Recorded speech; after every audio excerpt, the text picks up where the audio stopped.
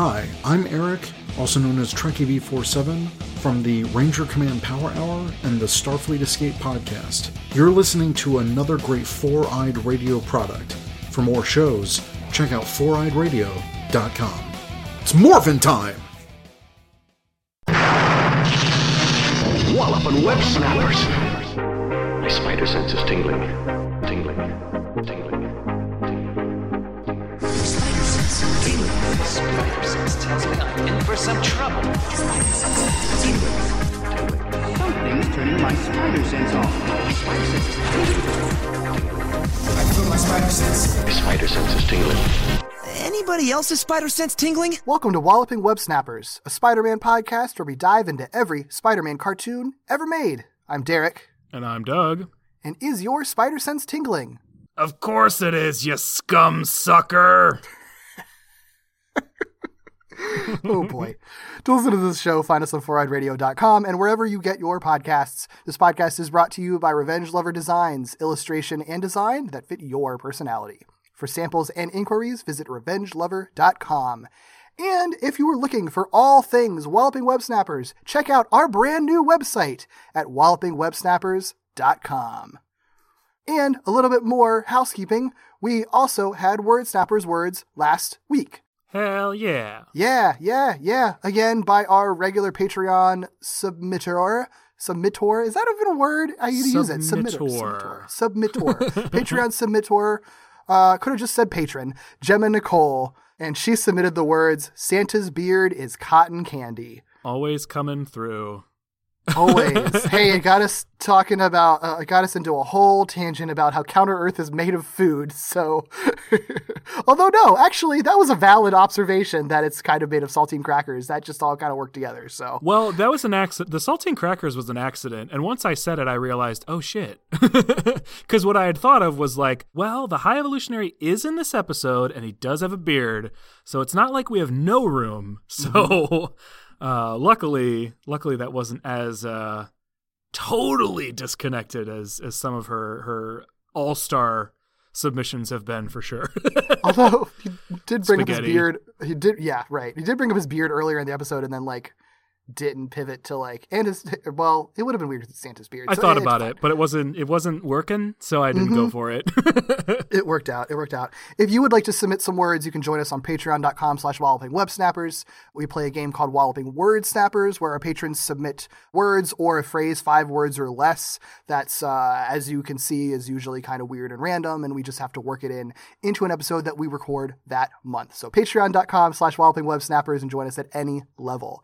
But today we are back with Spider-Man Unlimited. Oh, we're getting so close. I know.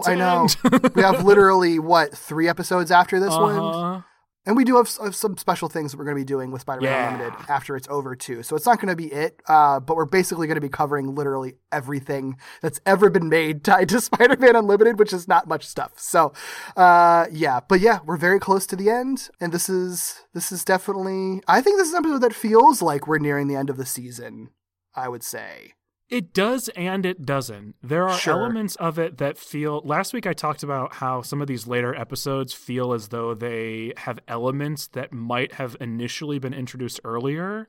This one does have some of those, but it also has things that feel very build up to the end game type thing. So it's kind of confusing. It's kind of confusing in that regard for me.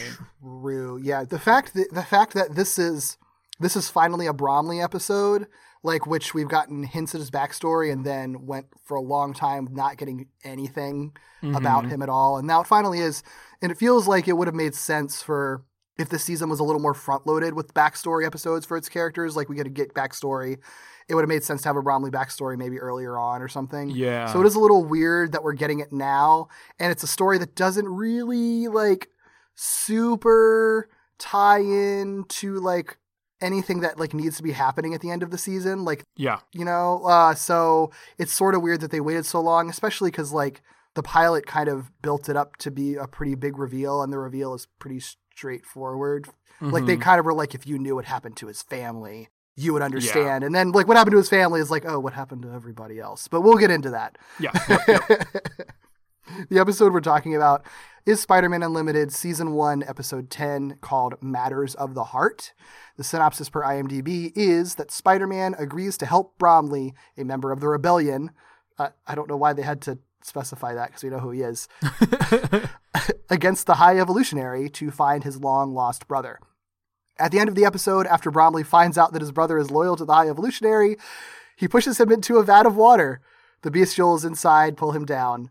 This is not how you write a synopsis or a blurb. Like what? I guess technically, if you're calling it a synopsis, I suppose that's fair, but who wrote that? Well, because it doesn't line up with any of the other ones that we've pulled from IMDb. Yeah. Like all the other ones have been like generally pretty fair, so it's kind of weird. What do you need to write those? Like, can I just go in and change that? Yeah, I think so. You can anybody. That's the thing. We kind of dunk on IMDb synopsis sometimes, but literally anybody can go in. I think the problem with IMDb is that it sort of has. I think it has even less of like a team of editors than Wikipedia does. Like Wikipedia is very heavily paying attention to everything that's being put on there. I don't think IMDb is the same way. I think that they still have people that have oversight, but I'm sure certain things take priority, and I'm guessing Spider-Man Unlimited Episode 10 is not one of those things. Sure. So I think you could very easily make an account and fix it. So all the complaining that we could do something about it. So it's kind of unfair, but it is fun. But I wouldn't want to do it before we read them, because part of the adventure is reading these cold. So I shouldn't complain at all because it's purposeful on our part. It's usually pretty fun because we read them ice cold. Yep. Yes. So the original air date for this episode was March 10th, 2001. It was written by Mark Hoffmeyer and Larry Brody. We've talked about Larry Brody like a bunch of times. He wrote the last 3 episodes, I think. So you know who he is. Mark Hoffmeyer, we've talked about before, but in this 90s show, we went into his credits way back in our episode 2. He was their like comedy guy. He was the guy, or at least he was what John Semper called like their comedy guy. He was really good about like the humor of the 90s show. And so this is his first credit on Spider-Man Unlimited. Interesting. Yeah. That is interesting because I don't think he was brought in for that reason here because this isn't like a funny episode. There's not really a lot of funny things ever in Spider-Man Unlimited. So right. Well, I could see why they might want to bring in someone like him because it is so bleak. But even among the episodes that we've seen, this is like probably one of the more serious ones as far as like just frequency of humor. Like there's not really much at all in this one. Yep. It's a pretty, it is a pretty bleak one for sure. Yeah. So there's also not really a ton of new character stuff in this one. There's one major character that they introduce and focus on, and that's Durwood, who is Bromley's brother. And he's voiced by somebody we've already talked about, Gary Chalk, who is the voice of Mr. Mineo. Yeah. So not a lot of housekeeping for this episode. Let's just go ahead and start talking about the episode. Let's do it. So it opens in a baseball stadium, quote unquote baseball stadium. I think they call it Yangers Field, like just like Rangers with a Y. I don't know what that's about. Well, it's whatever sport they're playing is called baseball on Counter Earth. This is like a weird, very quick detail. But it's not baseball as we understand it because Spider-Man sort of reflects on what baseball was like on the Earth he knows. So it's baseball, but it's not baseball as we know it. Very weird. Yeah, it's basically like it looks like it's just soccer. It does look like it's just soccer. I think it's just soccer. I'm not sure what else is different.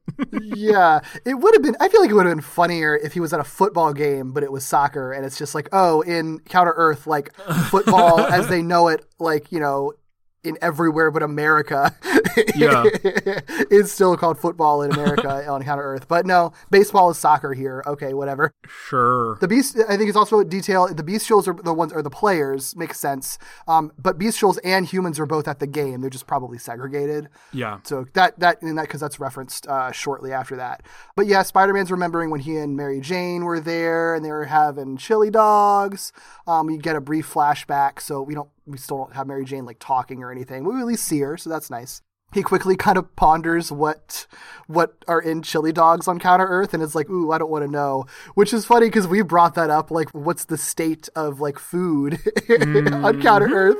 So it is funny that they are like not addressing it, but at least calling out like, yeah, it's definitely different here. We're just not going to talk about it. Yeah. Chili dogs are people. It's people. I mean, it would fit into what we've seen. Uh-huh. Yep. Well, inside one of the stadium's luxury boxes, the loge, if you will, Lord Tiger is watching the game. And we understand, based on a couple things that people say, that Lord Tiger is like a devoted follower of baseball or whatever this game is. And Saram is also there. Tiger's actually watching the game. Saram is not. Saram is pacing around and he's worrying about the rowdiness of the humans in the crowd. Like you said, it seems like they're segregated. When they do cut to the human crowd, it's all humans. Mm-hmm. And they do like a little pan across and you see all the like sort of standard sport fan archetypes of like people paying attention, people not paying attention, people being rowdy, a guy lifting up his shirt with like paint on his belly that says, "Go!" Go. Just standard human crowd stuff. Yeah. And Lord Tiger tells him to chill. He's like, calm down. They'll be fine. We're all just here to watch the game. What we then see after Lord Tiger's like, no big deal, is that there are humans in the crowd that he probably should maybe at least be curious about, because John Jameson, Karen, Git, and Bromley are all present for the game.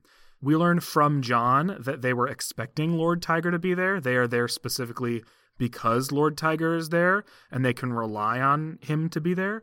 So that's kind of just a neat detail, I suppose. Just the fact that, like, I don't know. I like when the revolutionaries make sense, and that actually makes sense. Yes, they don't always make sense. They don't always make sense.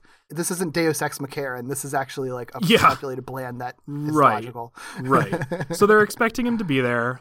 John says as much, and Karen basically wonders if they're going to be able to convince Lord Tiger to accompany them to the basement. They don't really get too much into what that is for. I think they might allude to the fact that, like, if they can just get Lord Tiger down there to see how bad it is, he is the knight that would be most potentially empathetic, or empathic rather, to their cause or their plight. Yes. I like that a lot, because that's something that we've talked about like since the beginning, that he always seemed like kind of the nobler one. It's something you clocked like right off the bat. Yeah. Well, so I didn't realize how explicit that they were going to like make it, or like if they would ever have time to do anything with it. But so I appreciate that, like, they're actually calling it out. Like, he's actually kind of a good dude. Like, and it's cool because it's a different tactic than we've ever seen them use. They've been pretty much just using like violence and like theft and subterfuge. So now the fact that it's just sort of like, what if we talk to him? Like, I like that they're doing that. I have a note that's going to knock you off of your seat. Oh God. I noticed a music thing and I liked it. Who are you? Who is this person? When they're in the luxury box watching the game prior to the revolutionaries leaving their seats, they do this sort of like techno sports remix that includes a version of the sort of like organ that plays at baseball games, that like dot dot dot dot dot dot dot dot dot. But it's like electronic sort of music, and I thought that was an interesting detail because it's specific to their setting. Yeah, I didn't even notice that. Nice, good pull. You're learning. I'm learning. It's done well too, because it's not just like an addition to; it's incorporated into the music. So that was pretty cool. I liked it. Yeah. So outside the luxury box, Bromley manages to distract and disable one of the two guards, which allows John, Karen, and Git to use the other as a hostage and break into the box. So, one that they have as the hostage, I think, is like a cool, like, Wolfman looking dude. Like, he isn't like a full on like wolfy werewolf. He's like an old monster movie werewolf with like a human face with like but like kind of a mane. It's really neat. He's also one of many bestials in this episode that has like slitted pupils. Yeah. Like Lord Tiger. There's like a different design team on this episode, or art or animation team or something, because there's a lot of like weirdness with the coloring in it. Oh. Yeah, like Lord Tiger's eyes. I almost screen tapped it for a face of the episode, but it just wasn't really that interesting. Lord Tiger has like orange eyes for this scene, like his slits are, and they're normally black, and then I think they're black later on. I see what you're saying. Gotcha. Yeah. Stuff like that. There's a lot of moments like that where things are just like randomly colored differently. Or draw a little bit differently. And there's another bit later on that is the face of the episode that I'll call out at the end, where it's just like wildly different depending on the shot that you're looking at. Yeah, it's very, Oh, very you know weird. what? As you're saying that, I'm thinking of another example, so I'll make sure to bring it up when we get there. Cool. Yeah, it stands out because normally, I mean, there's definitely been like a little bit of ebbing and flowing of animation on this show, but for the most part, it's been pretty consistent. I feel like definitely not as inconsistent as the '90s show was. It has such it's so stylized in a way that any sort of like slight variation is at least sort of covered by the over stylized aspect of its lighting. Yeah. But it still veers pretty far every once in a while. Just every once in a while. Yeah. It's generally a pretty consistent show. Mm-hmm. Surprising considering like the outlet that this was like Fox Kids and stuff at the time. Yeah. With this, with the Wolfie hostage, Jameson makes his proposal to an unreceptive Lord Tiger. They don't really have like much of a chance to talk to him because Sir Ram's there and he sucks. So he's just like, yeah. And the guard that they're using as a hostage is able to push himself free. So the guard activates a silent alarm, summons more guards, so they're fucked basically. They can't talk to Lord Tiger. John, Karen, and Git are able to escape. But Bromley is shot and taken again for like the second or third time. It's just the second? I think it's just the second, right? It might just be the second. But still, come on, Bromley. It feels like it just happened. It does. Although, considering how old we learn that he is, not that that's an ageist thing to say, but he's not in his prime. So he probably is more prone to being, left behind is all I'm saying. Maybe. We'll let our elderly fans decide. Oh no, I just pissed some people off. He's not that old, actually. No, I guess he is. It's confusing about how old he is. He's older than I thought he was, at least. Yeah. Yeah. So we get our opening theme here and pretty much pick up where we left off. It's not like a big jump or anything because we get to the revolutionary trio managing to escape the stadium's area entirely. We see them like running out into the parking lot and grabbing their truck or whatever, but who cares? They get away, right? Like it doesn't matter how. In the luxury box, Sir Ram accuses the revolutionaries of attempting to kidnap Lord Tiger, which enrages Bromley because that's genuinely not what they were trying to do. Mm-hmm. Sir Ram just sucks. As we've mentioned 1,000 times, he sucks. Yeah. Lord Tiger, unfortunately, just kind of rolls with that and believes that that was the case, which is a bummer. Yeah, but Bromley doesn't really try that. He literally just yells, kidnapped, and then tries to charge him. Like, he could have said something. Yeah. True. No one really handles it well. Yeah.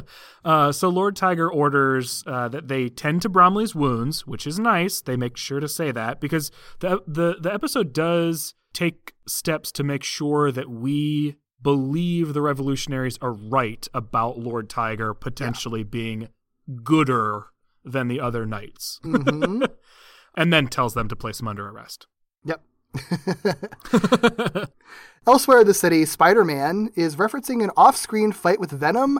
I have two theories on this because he's sort of saying that like he just says like, oh, the fight with Venom might have wrecked my Sonics or whatever. Mm-hmm. Either this episode was meant to be placed like way earlier and this was coming out after the underground Venom and Carnage episode, like Where Evil Nests, or the episode after it, which I know is a Venom-centric episode. Maybe the episode after it was supposed to air, was written to air before this one, and then they switched the order. Maybe. Gotcha. Or he's just referencing a fight with Venom that we never saw. I don't know. Well, it would be entirely possible that he's referencing an off-screen fight that we didn't know anything about, but we haven't gotten anything like that. Yeah. In this show. So it's the only reason that like my antenna perked up. Yeah. Where I was like, wait a second, that's odd. Is this out of place? And I think there are other things in this episode that you could make arguments for making sense early on. But it's not definitive. It's not obvious or anything. It's just, it makes me curious. I'll be interested because I haven't watched the next episode yet. So I'll be interested when we watch it to see like if there are references that indicate that one was supposed to take place before this one. Yeah. Because that would be an explanation for sure. Oh, for sure. But yeah, supposedly he had a fight with Venom and it wrecked his Sonics because now he's testing his Sonics. Like, okay, cool, that's fine, it's working. We already assumed that it was, but I guess it's working now. Yeah, they work. I can break glasses. Right. Or bottles or something. And scare a cat, too. Yeah. Rude. I know, right? So when fireworks explode in the distance, he's like, oh no, the street carnival I'm supposed to go to. And he freaks out and goes to the street carnival. Watching the next episode, he makes the agreement to meet up with them in the street carnival. Like, it's just like the most obvious like swap of episodes ever. That would be funny. That would be really funny. Yeah, so he's at the street carnival with Naoko and Shane, and he stops to appreciate the Yamada Joneses basically as like his family, and then he's sort of thinking like, okay, the longer I stay on Counter-Earth, the more that they're like my family, which is an interesting conflict, right? Because the whole issue with Spider-Man is that his intention was always to be here temporarily, but the longer his stay gets, and he obviously is warming up to these people, and they're really good to him. We know that he seems to be like kind of into Naoko, and then it gets really explicit. No, I'm saying throughout a lot of the season, he's been kind of into her. It's been like weird, awkward flirting, but it's never been like super explicit. This time, yikes. It transforms from kinda. Yikes, and yuck. So he imagines Naoko as Mary Jane for a second, which like weird, but it's happened before. Fair, I guess. Still weird, but I guess I get it because he's lonely, Mrs. MJ. Whatever. Okay, whatever. The thing that really gets me, and I think gets you too, based on the show notes, is that he's like, God, he's like, I don't even know what the line is, but basically, I think he says something to the effect of like, the longer I'm here, the more I consider or think about or am tempted by the forbidden fruit. He refers to Naoko as forbidden fruit, which is bad. Yikes. For so many reasons. Gross. It's yikes, it's yuck, it's gross, it's ew, it's a problem. We reject it. Yeah. I just... The lady that I can't have, because you're already in a relationship and you're from another planet and she's raising a kid and it's too much and it's too complicated. What are you doing? Why are you considering it? It's like just a weird way to describe the situation because it's not understandable that he might be attracted to other women. I personally firmly believe that you being in a committed relationship doesn't just turn your brain off. Oh, right? absolutely. And you know what it does do is it forces you to make choices and decisions and have attitudes and ideas and be a particular person in relation to your relationship. And what that should mean is not describing another woman that you're attracted to as forbidden fruit, because what that implies is the only reason you're not acting on that is external forces, not internal forces. Yeah. That somebody has set a rule for you that you're trying not to break, not that you are trying to respect your relationship or that you are, are reinforcing your choice and your commitment to MJ. It reduces the reasoning for not acting on his attraction to Naoko to like entirely external factors and solely the fact that like, well, MJ would be mad. This isn't allowed. Right. Like, which might be true based on the agreement or the relationship, but that's a relationship and agreement made between two people, Peter. Yep. It's just a very weird way to describe it. And it's also like Naoko hasn't been forward with him as we've seen. Like it doesn't look like, she has warmed up to him a lot and they clearly have a close relationship, but she hasn't really been flirting with him in a way that implies that she really wants a relationship with him. So so the fact that he's implying what she wants doesn't matter. I'm just interested in her and that too. Yeah. It's like I want to make clear that the issue isn't that Peter is attracted to Naoko. Oh no. I'm attracted to Naoko. Exactly. I'm into dudes and I am attracted to Naoko. I get it, dude. That's inevitable. I think it's impossible not to be attracted to her. Right. It's just But the way that you act on that and the way that you sort of perceive that person, like it implies that he's not perceiving her as anything but like the thing that he wants to like fuck or get with.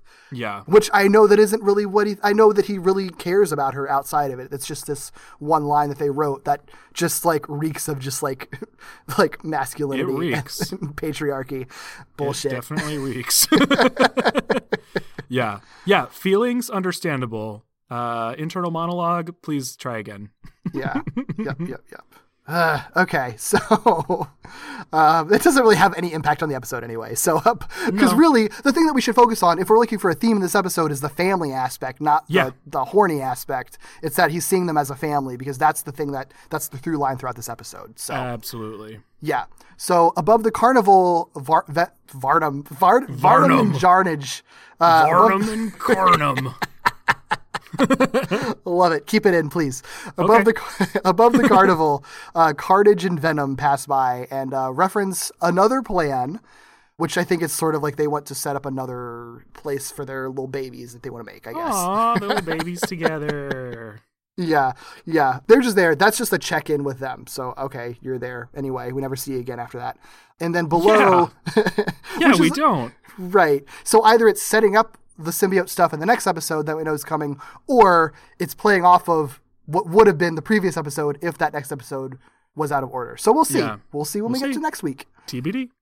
Yeah, we see them for a second. Then below, we see some trouble brewing between human and bestial police officers who are escorting a handcuffed Bromley. Through a street carnival. Seems like a really terrible choice. Yeah, like there really was no other way around, guy. Look at this. On foot? Too? Maybe they could have been doing it on purpose. Like, we have a human prisoner, let's walk him through humans. Wait. But isn't the whole plan for Bromley to get Spider-Man involved? So at what point is he in on it? Yeah, so maybe because maybe this entire thing, because otherwise, like, it would be hard for Bromley to get in touch with Spider-Man, so because Spider-Man isn't always with the Revolutionaries, so they're causing a problem on purpose in a neighborhood where they know Spider-Man tends to be. Okay, yeah, that makes sense, and I'm kind of surprised it didn't occur to either one of us until right now. Yeah. So yeah, I think they were doing that. This is all a setup. So yeah, they're walking him through the street carnival, which we don't know this until later, but keeping in mind what we learn later, this is all just a setup. So, they're just the cops are just starting a problem while Bromley's around, as cops tend to do in real life. Just inciting violence just because they can. Peter slips away to suit up and address the clash, and Spider-Man does so. He addresses the clash and fights off the cops and then saves Bromley. Mayoko, meanwhile, does notice Peter's absence and is like, God, what a coward. He just ran off as soon as he saw some police brutality happening. Dude, come on. But Shane's like, no, Mom, he's a fucking photographer, idiot. He went to take some pictures. It is funny, this is such a flashback to the 90s show. We haven't really gotten any of this, Peter's such a coward for leaving. Granted, it doesn't have, quite the same cast of supporting characters that would do that every 2 seconds, but yeah, it very, very, very much like those interactions before. Yeah, it's a fun callback, but I don't know if it doesn't really go anywhere after, because it comes up again as the episode goes along and it doesn't really go anywhere. It's really just a very classic throwback to the secret identity it's not important stuff. To anything that's happening. Yeah. So after they escape together, Bromley leads Spider-Man to where a new revolutionary hideout is supposed to be. I guess based on what we learn later, it's unclear about whether or not this is real. I don't really remember the timeline of different hideouts, so whatever. It doesn't really matter. Bromley leads him into a subway station. Before they make a whole lot of progress, though, getting to that supposed hideout, they're captured by an electrified metal-walled trap, which feels like an unintentional callback to one of the 80s episodes that we've already talked about, where Spider-Man is trapped in a metal-walled trap. The same thing. Because both of these metal chambers also have electrified walls, which is important because Spider-Man realizes he can't climb up them, and 2 machine men come in to, I guess, rough them up or whatever, and Spider-Man manages to defeat them by knocking them into the walls. So, cool. Yep. Oh, he makes a reference to X-51 in this episode. Oh, yeah.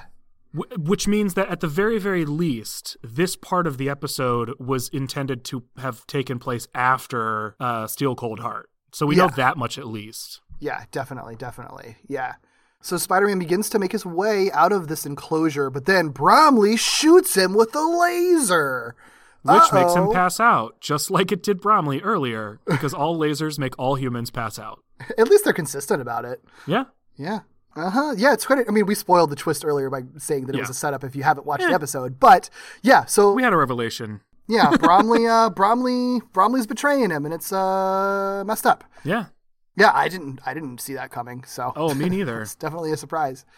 But we cut back to the Yamada Jones' household, where Naoko receives a phone call from Mr. Minio looking for Peter, saying that he didn't deliver the carnival photos in time. So we get another just check-in with the whole Peter is a coward, or is he situation, which means Naoko is getting a little bit worried.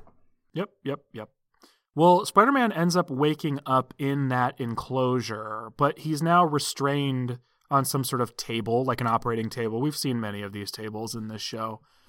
He's restrained again.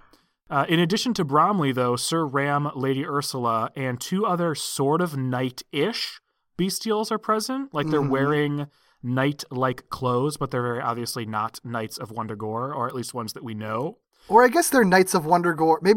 Maybe there's like a lot of Knights of Wundagore, but like the 4 that we see are like the main lead ones or something, the supervisors or whatever. I'm into that. Yeah, I'm into that structure. It makes sense. Yeah. The High Evolutionary rules the whole planet as we understand it, so why not? Mm-hmm. Or does he? Anyway. Welcome to my fan fiction. Okay, so Sir Ram confirms that Bromley did, in fact, assist the Knights in capturing Spidey, which we kind of knew. Yep. One of the panels of the enclosure opens. This is weird. This chamber is so confusing, but whatever. At first I thought they were in a different location, but it doesn't really make sense for them to be in a different location. No, it doesn't. I don't understand. So I guess either. this trap just existed there, and I don't know, whatever. Don't think about it too much. Yeah. So one of the panels of the enclosure opens, and the High Evolutionary, quote, arrives, but he's actually on screen, to praise the Knights and Bromley, as well as share that he plans to resume the experiments he attempted on Spider-Man when Spider-Man first arrived. So we saw at the very, very beginning, Spider-Man was kidnapped early on in his time on Counter-Earth, and his plans were foiled because the Revolutionaries saved him from the High Evolutionary. Mm-hmm. When the High Evolutionary leaves or whatever he's doing, when he shuts off Skype. Yeah. Sir Ram stops Ursula from immediately preparing Spider-Man for transport, referencing an agreement the two made. Okay, buddy. Seems like a bad idea, but all right. Yep. Another panel opens, and somehow there's a lab there. Mm-hmm. Okay, this thing is just defying all physics because when they escape, they're in the same location that they were in before, but this trap was laid. All right, whatever. I don't know. Suddenly there's a lab in this, what we assume was just, a few walls, that dropped on Spider-Man earlier in a train station. If they're using the same technology as in the 80s, all of this makes perfect sense. Sure, whatever. Sir Ram claims that he'll make Spider-Man his puppet, mind control or whatever. He summons this floating mental torture orb. Mm-hmm. God, Sir Ram sucks so much. He's such an asshole. I hate him. Yeah, because there's no reason for this. He's just I'm going to just turn you into my slave and just shock you in your brain a bunch because I like it. Yep. Sir Ram activates the... I should say, too, I do like some detail, because Spider-Man throughout this, while all this stuff is going on, Spider-Man's just Bromley sucks. Why are you doing this, Bromley? Why are you betraying us? And, they do some nice, facial acting with Bromley, because he's always, looking away, and he's, kind of lifting his collar and turning away. Mm-hmm. I think that stuff is done pretty well. Yeah. But, yeah, so Spider-Man's being tortured by the mental torture orb. Cool. Okay, that sucks. It looks like it's electrocuting him. He's in a lot of pain. I like Rino Romano's performance on this because he's just screaming in pain for quite a long time. Yep. Spider-Man takes some serious abuse in this episode. Yeah, he really does. So he's screaming in pain for a while Bromley is looking nearby, and big flaw in the Knights' big plan with having Bromley on their side, because even though we don't know how he swayed them onto their side, the fact is he's still there with them with no guards paying any attention to him, apparently armed because he uses his weapon in just a second. Oh, so they should have been able to like predict that, oh, he's going to feel guilty by seeing his like comrade be electrocuted in an immense pain for a long time. Yeah. Because an oversight. The guilt is too much for Bromley, because then he like throws like a beaker of something that creates a smoke screen, and then allows him to shoot the orb with the gun that they left on him, I guess. Come on, guys. Or maybe he ran and stole it from someone else. I don't know. We don't see it. I assume that he was armed, which is dumb. But either way, he helps Spider-Man escape. So so they're running through this subway tunnel, and they flee from the trap area. And then we finally get some Bromley backstory and an explanation for his betrayal of Spider-Man. Yes. So what we learn is that, and this took me by surprise. Yeah. Bromley says he was old enough to remember a time before the Bestials took over. And some of this wording is important because we've been struggling to figure out the timeline, or what we trust about the timeline we're given, I should say. Because earlier in the series, we were told that 50 years had passed, right? Since the High Evolutionary first arrived, I think. Yeah. My first reaction was, holy smokes, that means Bromley is over 50 years old. But it doesn't have to mean that, because he does say, like, took over, or when they arrived in Brooklyn, or whatever the case may be. Mm-hmm. And by the time they arrive, they are like fully formed and realized beings. So not quite as old as I initially thought. That's a good point. Still older than I would have imagined, because he says shortly after his family moved to Brooklyn, Bromley's neighborhood was overrun by hostile Bestials. And shortly after that, it was overtaken by the High Evolutionary's troops, who, for reasons that we don't really get explained, removed humans from the neighborhood, from their homes, and separated families. It's implied, or we can infer, I should say, that these humans were taken to work in the Wundagore Castle, I guess, based on what happens to Bromley's brother. Yeah. So I guess that's our explanation, is that they were taken to basically just be human, like, slaves for the Bestials. Sure.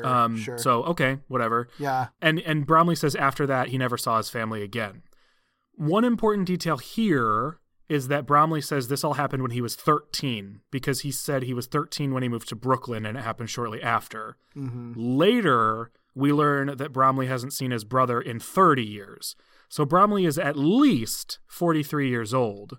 But we don't know if he's like the day that the Bestials showed up was the last day he saw them, or right. If he and his brother was together, because we do see like either a teenage or young adult Bromley like coming back home. Right. So there was definitely a pretty hefty span of time before he escaped and showed up. So right. Who knows? Because he looks like an adult when he revisits his old home, and he was 13 when he left. So he's probably like, I would guess that Bromley's actually at least 50 years old. Yeah. Probably slightly older than that. I think that's fair. That makes more, because when I was first watching it, I was thinking the 50-year thing. So I was like, wait, he's like 65 at least. Mm-hmm. But I think in his 50s makes sense, because I think his character model, when I look at it more, he is clearly drawn to look a little bit older than the rest of the characters.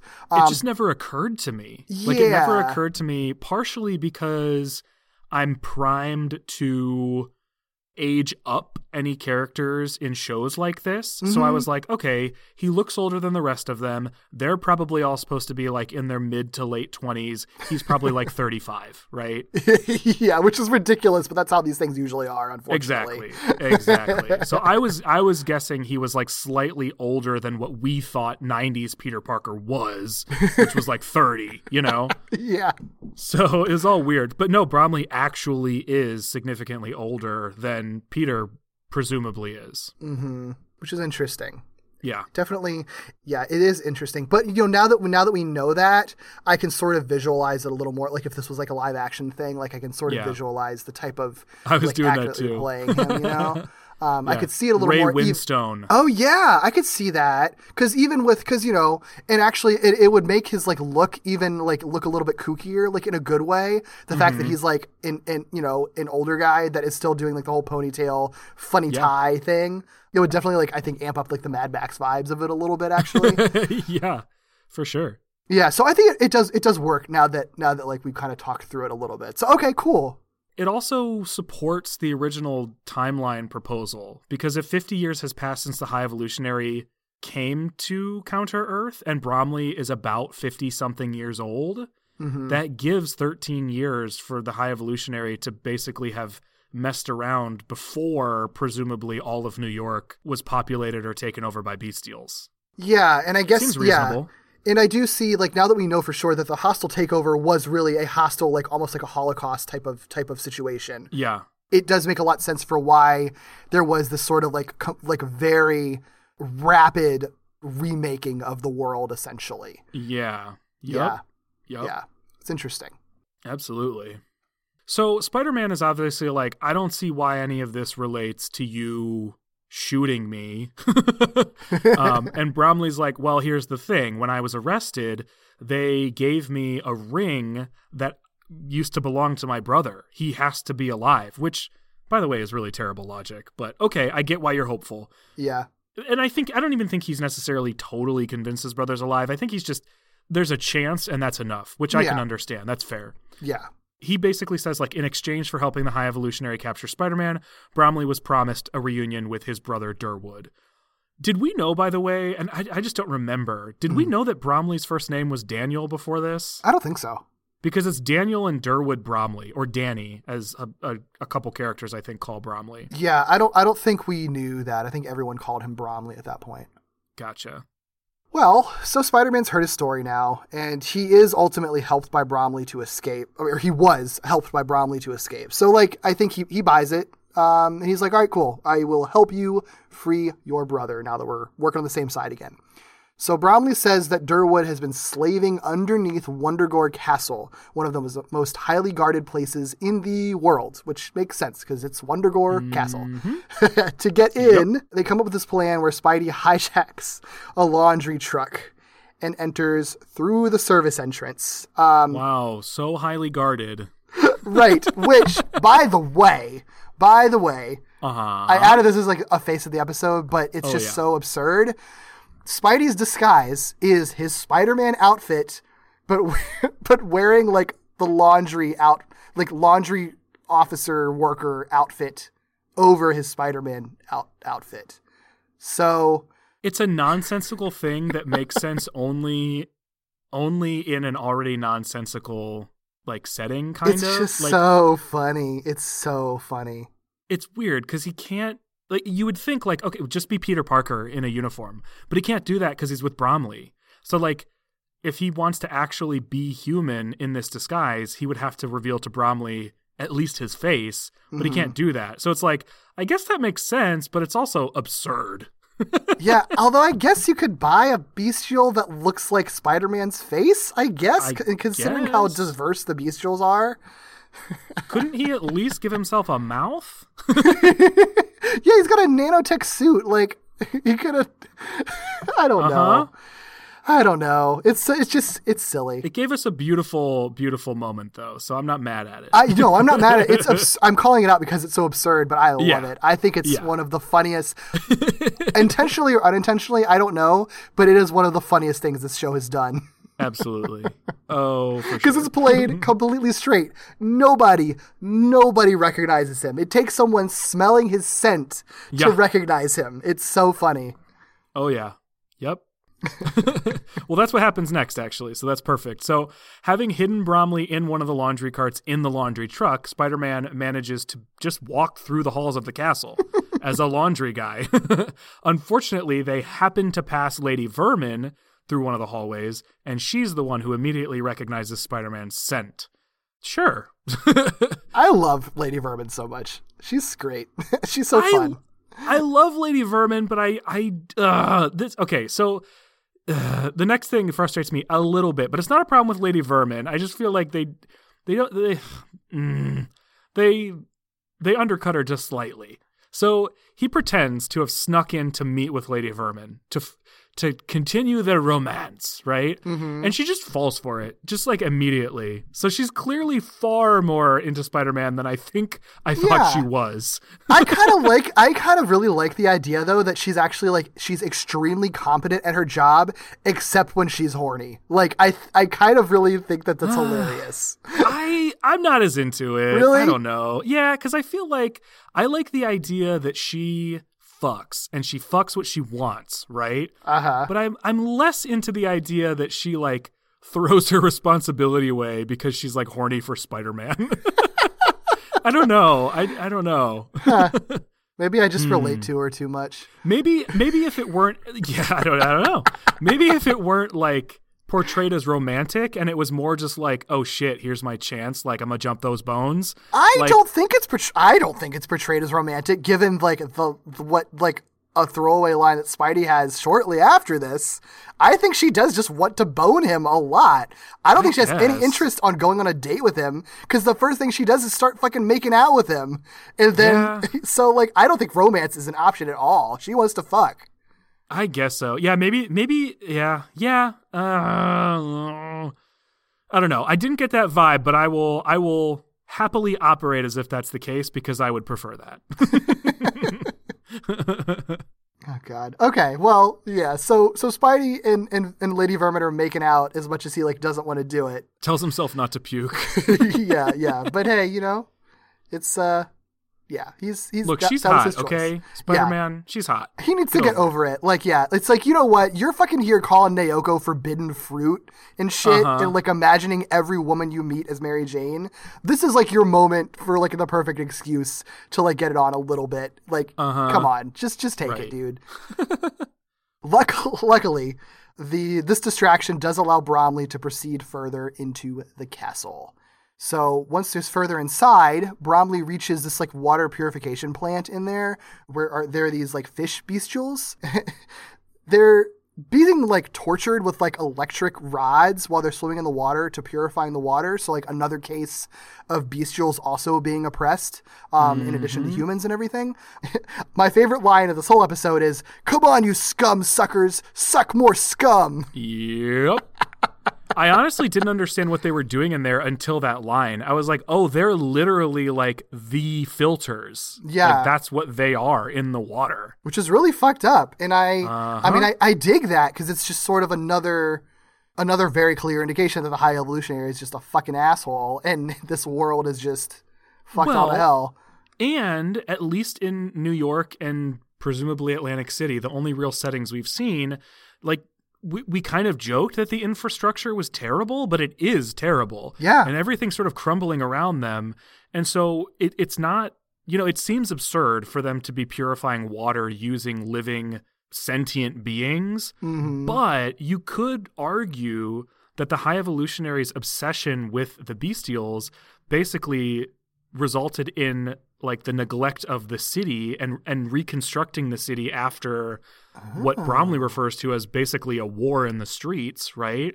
Yeah. And so they might not actually have proper resources or the materials or ability to create or rebuild the infrastructure. And so instead of putting in the work, the High Evolutionary just abuses the people he's made. That's a great point. And you know, if you think about it, we really haven't seen very much at all of the upper class bestials lifestyles. Like we've seen where the hunter lives, and we've seen like the actual like High Evolutionary or Knights of Wondergore like facilities.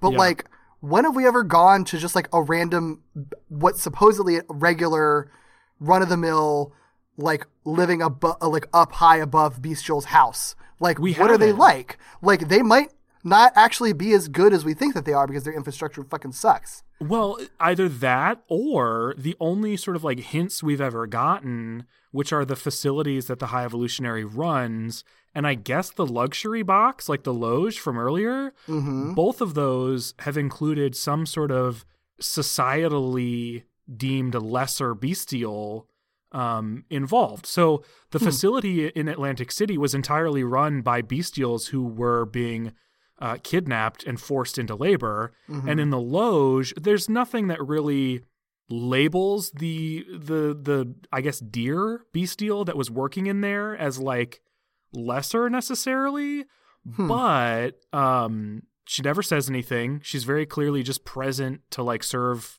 Lord Tiger's needs, which could be fine because he's an important person. You would have people working there, but I think you could imagine a world where there might be nice places, there might be luxurious places, there might be this actual upper town or uptown that is nice, but is sort of reliant on taking advantage of a combination of humans and bestials to keep it running.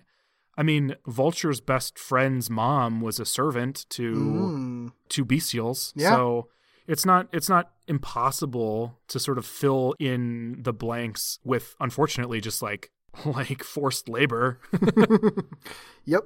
Huh. Yikes. Yeah. God, what a messed up world they live in. Yep. Ah, man. At least I appreciate how explicit they are about how awful this all is, though. Way more explicit than I ever would have expected. Me too. I'm frequently surprised. Mm-hmm. This late in the game.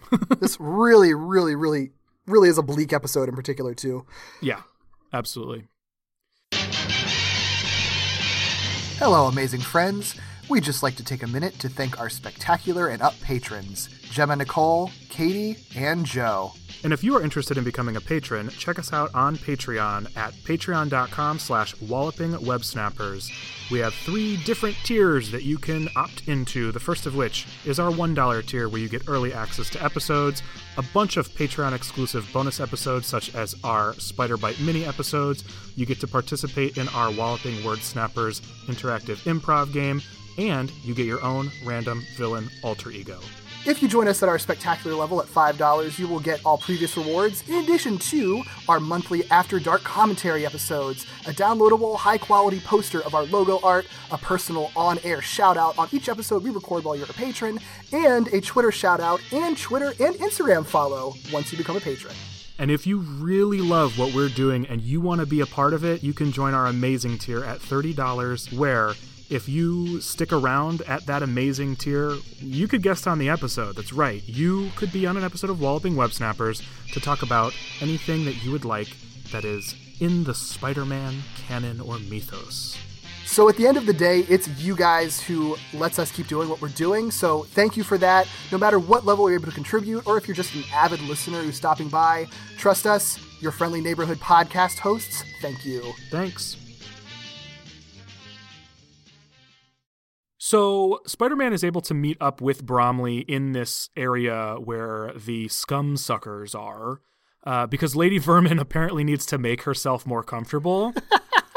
Yeah, see? She just wants to fuck. That's all it is. She's giving him 15 minutes to make herself more comfortable. She's only doing that because she wants to fuck him. I don't disagree with that. There's a list of tasks she's completing before they fuck, and that is fair.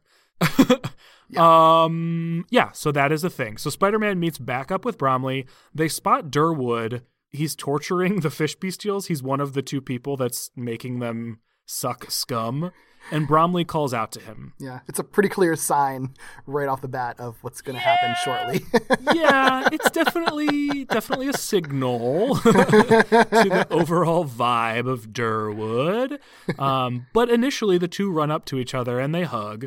It's broken pretty quickly, though, because Durwood says he was expecting Bromley, which takes Bromley by surprise because Bromley thought he was, infiltrating the castle. Mm-hmm. And this is the case because Durwood reveals that he also made a deal with the High Evolutionary, but he did it for a promotion. So there are layers. Bromley made a deal with the High Evolutionary to get Spider-Man, and Durwood made a deal with the High Evolutionary to get Bromley to get Spider-Man to the castle. It's all a lot. Yeah, that seems like a little, Like what was the process there for High Evolutionary making that plan? Well, my question is what is the benefit to including Durwood in the plan at all? Because if they don't need Durwood's permission to get the ring, they can just take it from him. They don't really need Durwood at all. Yeah. Because Durwood doesn't keep up any sort of illusion that this is like a grand familial reunion. Like the moment they reunite, Durwood is like, ha ha ha, I played you. You know what would have been just a super easy fix for this? if Bromley shows up and instead of Durwood being in on a plan, Durwood's just like, oh shit, Bromley, you're a human revolutionary and you're with Spider-Man. I could just turn you in and get a promotion. And then that's how Bromley's like brokenhearted. Like, oh, you don't actually care. Like, then they don't have to worry about this weird, unnecessarily complicated plan and still have the exact same motivation. Yeah, I like that actually. Yeah, because then everything up to this point needs no tweaking whatsoever. Yeah, like that's super simple. And he still comes out looking like a complete like piece of shit. Huh. Yeah. I mean, well, he is a piece of shit no matter what. So just it'd be a tighter told story of a piece of shit. Yeah. I mean, and it would have taken the exact same amount of time for him to come to that conclusion. Yes, exactly. Because he clearly doesn't care about his brother at all either way anyway. Not even a little bit.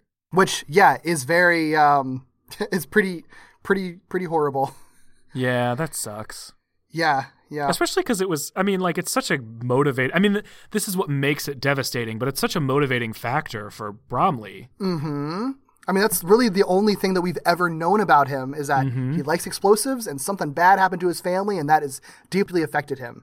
So we know that, like, the family thing has been, like, a major pain point for him. So God, this would fuck him up so much. Yeah. It doesn't fuck him up enough, to be quite honest. It doesn't. It really doesn't. I mean, I appreciate sort of the lesson of the episode at the end of it. I wish they'd hammered it a little harder.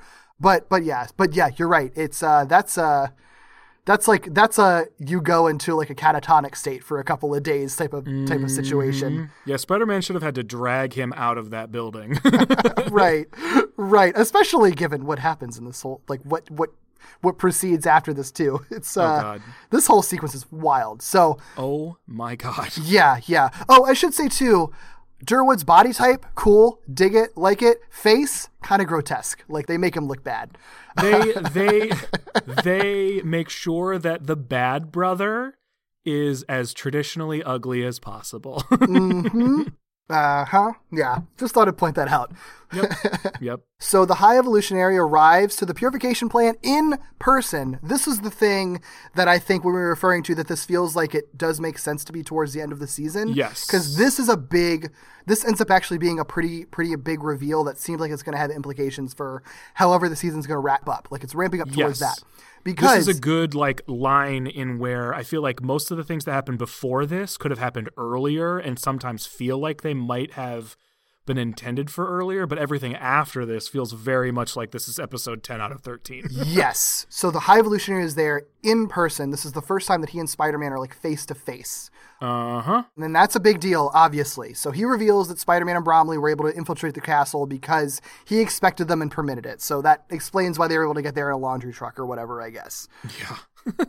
He attacks Spider-Man. This is the other big reveal, that he has like telekinetic powers essentially, and like really intense telekinetic powers. It's like a big pulse of like green light that he can just project with his mind. And like Spider-Man even refers to it that he's just like being clobbered with like a million fists or whatever. So it's very intense telekinetic power. And I think that he implies that he wasn't, this isn't like an inherent power to him. He says that it's he's definitely like not. Yeah. improved himself or evolved himself or whatever. Yeah. He also has like this interesting reverb to his voice at all times too. Like it's kind of subtle, but like they're clearly trying to add something to him that makes him sound extra otherworldly. Yeah, I believe that what we're being shown is that he has experimented on himself, or he's improved himself based on the experiments he's done, or it's just been like a part of what he's doing. He's not just trying to create like a super race of bestials. He's like, he's making himself a god. Yeah. And I love that idea. I do. Yeah. I do think this is kind of shoots down our theory that he's sort of an unreliable narrator from the second episode. Cause this is pretty much exactly, he is creating, just doing bestial experiments, and he is actually legit pretty powerful. So I think that and the details in this episode that pretty much confirm his initial timeline, like I think those two things combined make me no longer hopeful that he's an unreliable narrator. He's very obviously and clearly not an Oz figure. Yeah. Like he is as powerful, it seems, as he claims to be and as other people claim that he is. So that's kind of out the window as well. I want to know, theoretically, what animal did he get his telekinetic pulse from? Because I wouldn't be surprised if there was some kind of animal, even on our own planet, that's able to, like, I don't know, emit some sort of, like, I guess electromagnetic pulse from their bodies. Oh, interesting. I just want to know what it is, you know? Like, and then the other thing is, that spiky outfit that he wears, is that part of him? Right. I don't know, because it sort of reminds me of like, what is it called? Like a carapace from like an insect or something? You know, or not an insect, like a crab or something like that. Yeah, like I don't know what crustacean. it's called, but that's exactly what it looks like. That's what it looks like. It would feel like. It's definitely organic. Yeah. So I don't really. I mean, it's probably just like a cool design thing. It just looks like armor, but it is interesting because there's still so many questions about him. It's like it would have been cool for our unreliable narrator thing to go through, but I do think that they presented him as a much more formidable big bad than I was expecting them to. Oh, yep. Now that we've encountered him face to face, and he's a lot more intimidating than I expected him to be too. Yeah, same. Big same.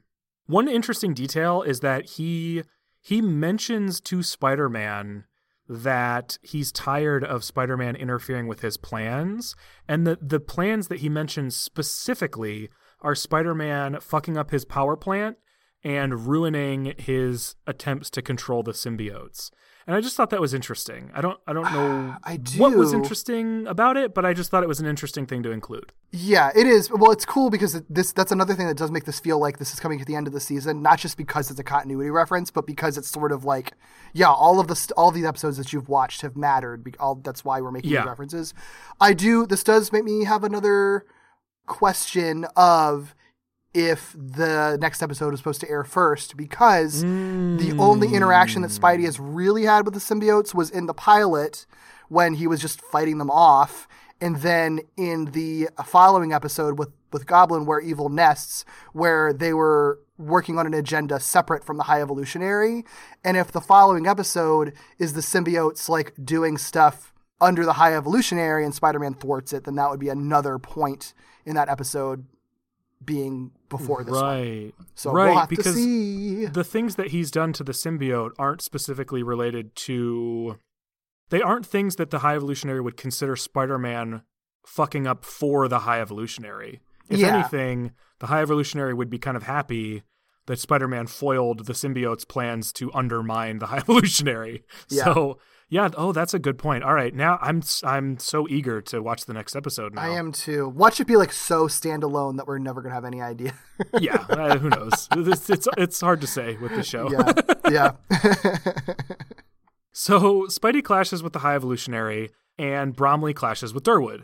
After a few more telekinetic pulses, the High Evolutionary summons some sort of technology from his lab. It basically looks like 4 science-y, techy pillar things, like as if 4 claws kind of just came up from the ground or whatever.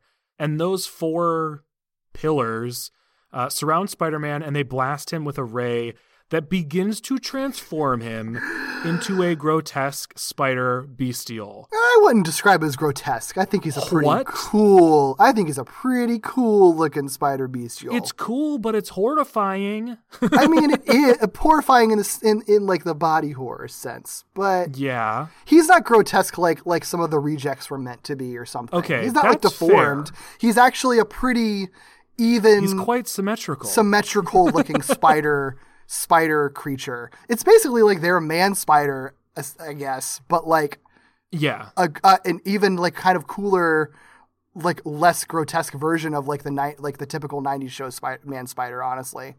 Yeah. He's not hairy, and he doesn't have like the long head. He actually has like just an insect head, and he only has like the 2 big buggy eyes. Yeah, not even like a spider head. Yeah, it's almost more like a mantis head a little bit, sort of. Yeah. I wouldn't even go that far, but yeah, it's just sort of like a 2-eyed like bug head thing. Yeah. Yeah, I think it looks cool. Where did this come from? I think he should have stayed like... I don't know! Because, as far as we know, High Evolutionary creates bestials out of other animals and or... recycling other bestials. Well, with one exception, John Jameson. Oh, duh. So this is the same technology he used on John Jameson. Okay. So there is some subset of experimentation where they're trying to turn humans into bestials. And I guess it seems to not be working out very well because they're not doing it very often. Well, and we still don't have any reason for why they would do that in the first place. Remember that was like perplexing to us? Like, why would you turn humans into bestials? Mm-hmm. But whatever, the technology exists. And why he's doing it to Spider-Man now, because if bestials are supposed to be like sort of this elevated race, then like why would you want to give humans the privilege of being a bestial? Especially, you know, I don't really get it. That's been a confused point throughout the whole series, I would argue. Because they have not fully established what makes bestials better and why they're better, or like what the social structure is. Because one thing that we've talked about a number of times is and this is I guess this is hard because it's not really in universe, but it affects the universe. This is more of a creator's problem. But we've noted multiple times that the bestials that are considered bad bestials or villainous or criminal bestials are often more beast-like. They're more representative of the animals that they are inspired by, which makes them less like humans, which are the species that are being eradicated from the earth, and the good or casual living bestials are the ones that are more like humans. So it would make more sense for the ones that are more like humans to be less desired. But I don't really, it's never really addressed. Like none of those things that you and I have speculated about as far as the like, I guess the most real life thing it could be compared to is like, I don't know. I just can't think of another example. So it's not going to be perfect, but like the colorism within a particular race of like humans. Yeah. It's the only sort of like analogy I can think of. It's not perfect and it's not really appropriate.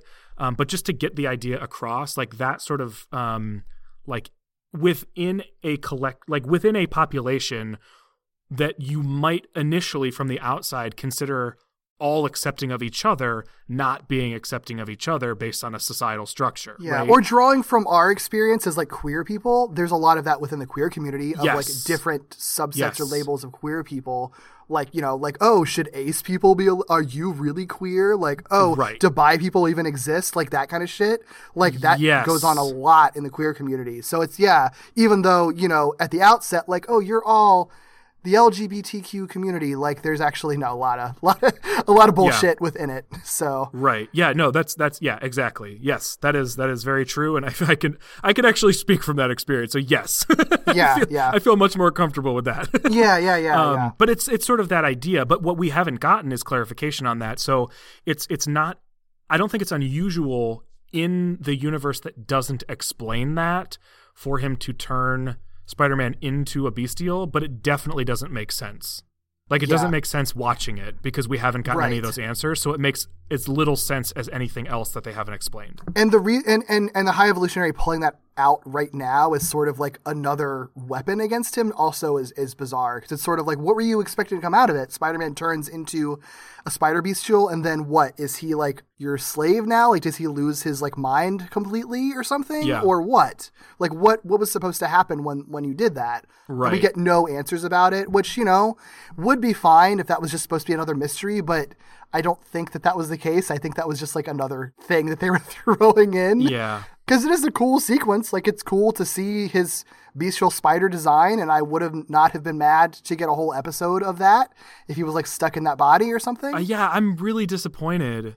Really, really disappointed that it resolves immediately. Yeah, because they just kind of waste it. Because he literally just uses his sonics to break the machines, and then he walks away and then immediately transforms back into himself. And it's like, that was weird. Anyway, and then it's never commented on ever again. Yeah, that's fucking trauma. That's something the 90s show did well. Like, they allowed Man-Spider to be Peter Parker's trauma. Yeah. This show seemingly is just going to let that shit go. Right. Like, if you weren't going to deal with that, don't put it in the episode. That you can devote an entire episode to that, and it would have been interesting. Oh, hell yeah. I mean, honestly, think about like Spider-Man in a bestial body, but like still retaining his mind and stuff. Like it wouldn't be a man-wolf situation. Like, and then navigating the world as a bestial. Like that would be so interesting. That would be an easy way to explore all of the different systems and stuff and what's going on in Counter-Earth, New York. So what the hell were you thinking? That's so I'm so baffled. Yeah, I don't get it. I can't really come up with any any rationalizations. Yeah, I'm not really sure. Really don't get it. Unless something was cut out of this episode, I don't know. But Maybe? even if it was, it wouldn't have been enough time to deal with it. Yeah, I don't know. Because we're rapidly approaching the end of this episode. Because you mentioned it already. He basically figures out, or hypothesizes, I should say, because he doesn't really know, that whatever's turning him into a insect bestial is using some sort of sonic technology. So he tosses a Hail Mary, turns on his own sonics, and hopes that it will disrupt the process. And it does. So it manages to destroy the equipment, but it also explodes. So that equipment is destroyed, I guess, which is fine.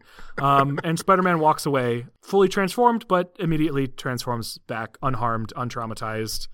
And the saga of that man-spider-mantis thing is over already. Yeah, my question, okay, so if it's a regular human that didn't have, like, spider DNA, like, implanted in him was with that machine, like, if Bromley was there, would he just mutate into, like, whatever his, like, favorite animal was or something, or what? Or did that machine have, like, animal DNA implanted into it, or what?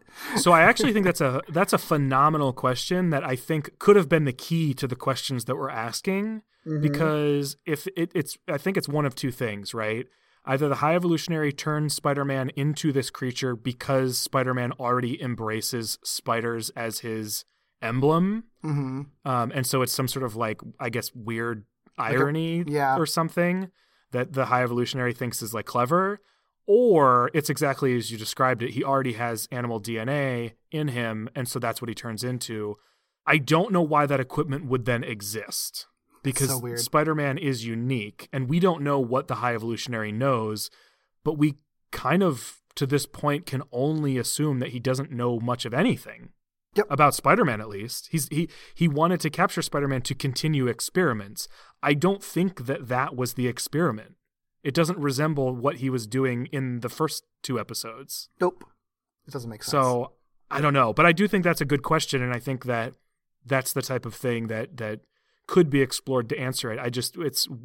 Normally we have a path that we didn't get to the end to, but we're allowed to walk down a little bit. Mm-hmm. I mean, they didn't even let us step foot on that path, so I have no idea. Could have cut that entire sequence out, and, like, give more time to, where the act ends, and actually let there be a way for this to go to commercial break without cutting off mid-line again. Well, right, because, yes, they cut off in the middle of a line, which is so annoying, and I can't believe they did it again, although I shouldn't be surprised. Another super dramatic moment. Yep. So what happens? What happens is that Bromley and Durwood are still clashing, and then this really, like, fucked up traumatic event happens where Durwood, like, falls into one of the water purification tanks, and Bromley pushes him into it. Oh, he does? Like they're wrestling over the, like, electric staff or whatever on the thing. Right. And I don't know that Bromley means to do it, but he pushes him, and I think the rail breaks or something like that. Okay, no, that makes sense. So Bromley is to a degree responsible for what happens. It's an accidental murder because what happens is that Durwood falls into the tank full of those fish bestials that he was torturing, and then they overtake him, implying that they maul him, maybe even eat him. All they're allowed to eat is scum, so I wouldn't be surprised. Right, so they're probably eating him. Durwood, and the way that, Bromley, the way that this act ends and it goes to commercial break is this horrific event happening, Bromley yelling, "Durwood!" And then it fades out. That was a beautiful impression of the horrible commercial break. I was so infuriated by that. More infuriated when it comes back from commercial break and we aren't even picking up from the scene. We're picking up, like, later after they've escaped from this facility. So, like, I wonder, was this, like, a censor cut or something? Like, did they show a little bit more of the events of this horrific thing happening and, like, censors made them cut it?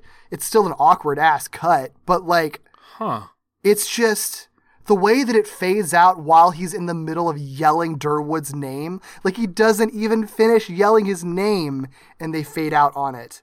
It's just strange. The only counterpoint to this just being a bad cut is that we have seen a bad cut like this before, as we were referring to Right. back in, what was it, the X-51 episode, Steel Cold Heart, right? When Yeah. Spider-Man discovers the space, his rocket ship, and it cuts to a commercial like kind of mid-line there. Yeah. Which is another like really big moment that's undercut by an awkward commercial break. This is worse, I think. I think because it's far worse. Yeah. Because we don't even get to finish the scene. Especially, we don't get to finish the scene, and what Bromley is shouting when he's cut off is simply his brother's name in a way that would make you believe that even though Durwood betrayed him, Bromley wasn't giving up on Durwood. Right. Right? Like, it's not like he intentionally threw him into a pool of carnivorous fish. Like, he didn't do that on purpose. Right. So it's like implied that it's a tragedy for him and a trauma. And then, like you said, when we return, it's just not addressed at all. Right. It's a real bummer. Let these characters have trauma. Yeah. I mean, it's just another subject of these episodes sort of like racing to the end and just like having to wrap up their stuff very quickly because after the commercial break, we pick up Spider-Man and Bromley are already like have left the building somehow. They've escaped unscathed and are just swinging in the city. What happened? We missed something big. Yeah, how'd they get out? What happened? Yeah. What's Lady Vermin doing? Just like killing your brother wasn't the solution to getting out of there. Like there was a lot more happening. Right. Could they have at least talked before they went separate ways? Could we see that? It's so bizarre. Anything? It's so baffling. Yeah. It is so baffling. I don't understand. Yeah. Weird. So yeah, Bromley, I mean, we see him on a rooftop and he tosses Durwood's ring just like off the rooftop and then presumably just goes back to the Revolutionaries. Like no big deal, I guess. And then Peter goes back to the clinic. And this is where we get like, I guess the closed loop that I actually already forgot about. I forgot that this was even a thing that happened in the episode. Sure. Because so much wild shit happened in between. But anyway, Peter walks into the kitchen of the Naoko Jones household, or not Naoko Jones, the Yamada Jones household. And Shane is trying to show Naoko a newspaper that has Peter's photos on it. But when Peter walks in, Naoko's like, "Oh my gosh, I can't believe it. I thought that you had run away or something." And Shane's like, "No, I've been trying to tell you." And then he shows off Peter's pictures. Yeah. So, yeah. Okay. It really didn't serve anything. It doesn't, but I guess the theme, because there is a line that Bromley has when he's going separate ways with Spider-Man that he's sort of like, Durwood was my family. I lost him. I don't know what he says, but he's sort of like, I need to go back to the family that like I have now, which is the Revolutionaries. And Spider-Man also goes back to the family that he's sort of adopted now, that he was referring to, that he was referring to like at the carnival is sort of like they're becoming more of his family. So, and even in the last episode, he makes that reference where he sort of like wants to take care of the family more than he already has, right? You know what would have been great if this episode referenced the events of last episode? Yeah. In such a way that he like disbelieves that he almost left. You know what I mean? Like more directly. Like he starts the episode off by appreciating them, and so you can kind of draw that line between the two events. But I wish it had been a little bit more direct of like, I can't believe I almost left them. Like what would I have, like not what would I have done, but something to that effect. Or at least left them without saying goodbye or something like that, you know? Right. Something like that. I still don't, the detail about the pictures and him being a coward and all that is still a little... It is. Lacking in serving anything, but the fact that he does come home to the family I think is good. They could have probably tweaked it in such a way that if she believed he had left, she was more upset about it. Yeah. And when he returns, he I guess this would be a little weird because we've been so critical about the relationship that Peter has to her specifically in that one direction, but if he could see that she had been nervous or upset and then comforted her instead of making a dumb joke, then it's sort of like, okay, now that's sort of come full circle from the last episode where he almost abandoned them. And then he sees that they would have been torn up without him. And then he comforts them and basically creates like a weird situation for himself where he maybe legitimately says like, I won't leave you, or I'm here or whatever, knowing ultimately that he still is going to leave at some point. Right, because I do like the ultimate endpoint this episode reaches is that like is a very classic and kind of a very queer like idea and theme is that like it's not your blood family that matters, it's your found family. And for Bromley, his brother sucks, but he has his revolutionary family. And for Peter, like he has people back home that he loves, but he also has people here that like he's been trying to like stay distant from because he knows that he doesn't really belong here, but he can't. But like he has to accept that like he does love them, and they are people that he cares about that is sort of his family. That's become his family here, even if they're only a temporary family, and he has to be willing to accept that. And I really like that, but I do wish that they'd hammered it in a little more clearly. Yeah. Oh man, that's so rough. I don't know what payoff we get, if any, because I genuinely don't know. You might remember this because I don't know how. I don't know. The finale might have had an impact in a way that other episodes didn't. But nope, I don't remember anything about the finale. Okay. I might not have actually seen it. I don't know. I remember nothing. I'm thinking about it, and I'm like, man, the dynamic that is set up with him sort of like accepting his found family, but also knowing that he has to leave at some point. Mm-hmm. Like that's such a good conflict. Like I like it. It's not groundbreaking, but it's good. I like it. Because I think it would be so satisfying. That makes it even more satisfying when, like, if he ends up ultimately like unmasking to them to explain the situation and to like gain the acceptance of him like leaving, you know. So it's sort of like it's still tragic, but like they get to actually like there's just like this really like important bond that they have, you know. So like he sort of leaves having like kind of gained something from being with them, you know? That could be where he actually talks about Mary Jane. Yeah. Yeah. Because he hasn't mentioned her for good reason. I realized in the moment I brought it up in that episode. Yeah.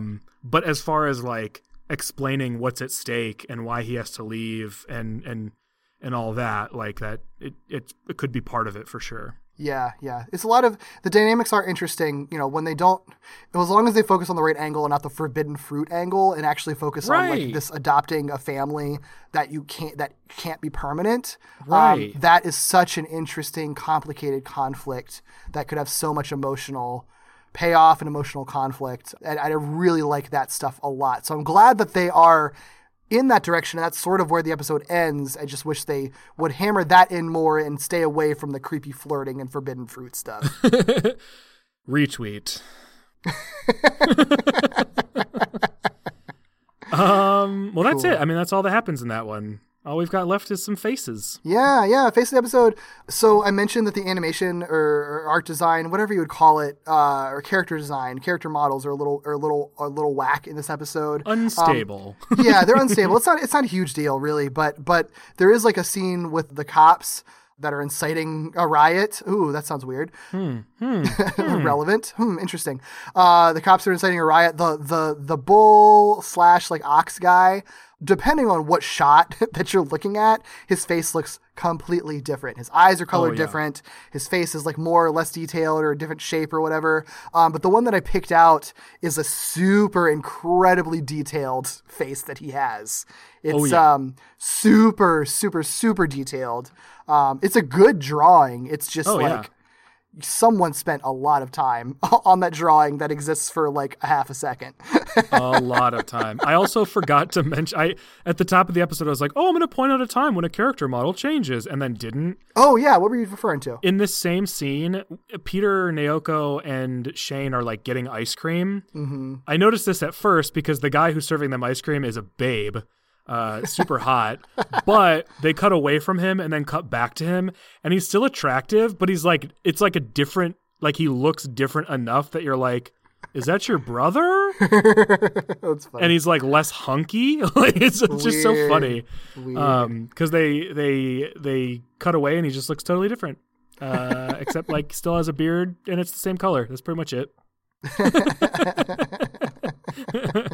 The other one I referenced before, it's just Spidey's undercover outfit. It's just hilarious and cute and funny. Yeah, I'm into it. It's fun. Yep. Well, if you want more cute and fun stuff, you can find all of our cute and fun stuff on Patreon at patreon.com/wallopingwebsnappers. That is where we have all of our exclusive patron content, all the stuff that we make to say thanks for folks who are supporting us at whatever level. There's different stuff for for different folks. So that's pretty cool. And also, like we said at the top of the episode, if you're just looking generally for everything Walloping Web Snappers has to offer, find us at wallopingwebsnappers.com. If you are looking for us individually and the stuff that we are doing on our own, Derek, where can people find you and the stuff you are making? Sure, you can find me on Twitter at Derek B. Gale. You can also find me on YouTube under my video essay series Second Chance, which looks at what is perceived as bad or divisive media, but I look at it from a positive lens. What about you, Doug? You can find me on Twitter at IckyBooley, ICKYBOOLEY, talking about whatever. And if you like Pokemon stuff, you can find me on another podcast here on the Four Eyed Radio Network called Victory Road, a Pokemon podcast, where my co-host Kyle and I talk about whatever we feel like, whenever we feel like. And our recent coverage should be all about the Sword and Shield expansion DLC. So if you are playing that, or if you're curious to see if you should, check that out over at Victory Road. In the meantime, if you would like to find Walloping Web Snappers on social media, we're all over the place at Walloping Web Pod. You can also email us at wallopingwebsnapperspodcast@gmail.com for suggestions or feedback or fan art or whatever you'd like. We would love some emails. We'd also love if you would rate, review, and subscribe to our podcast wherever, but especially on Apple Podcasts, because that helps people find what we're doing. We are very likely the only podcast in the universe that is covering Spider-Man Unlimited in so much detail. So check us out there. Next time, we get a Venom-focused episode, called One is the Loneliest Number. Oh, yeah. Time for lots of butts. Butts. Bye.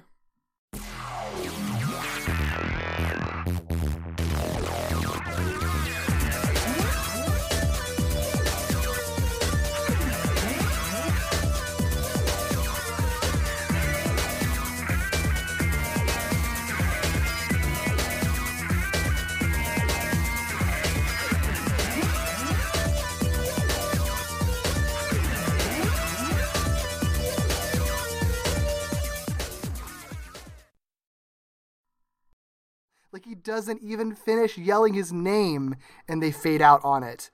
It's just strange.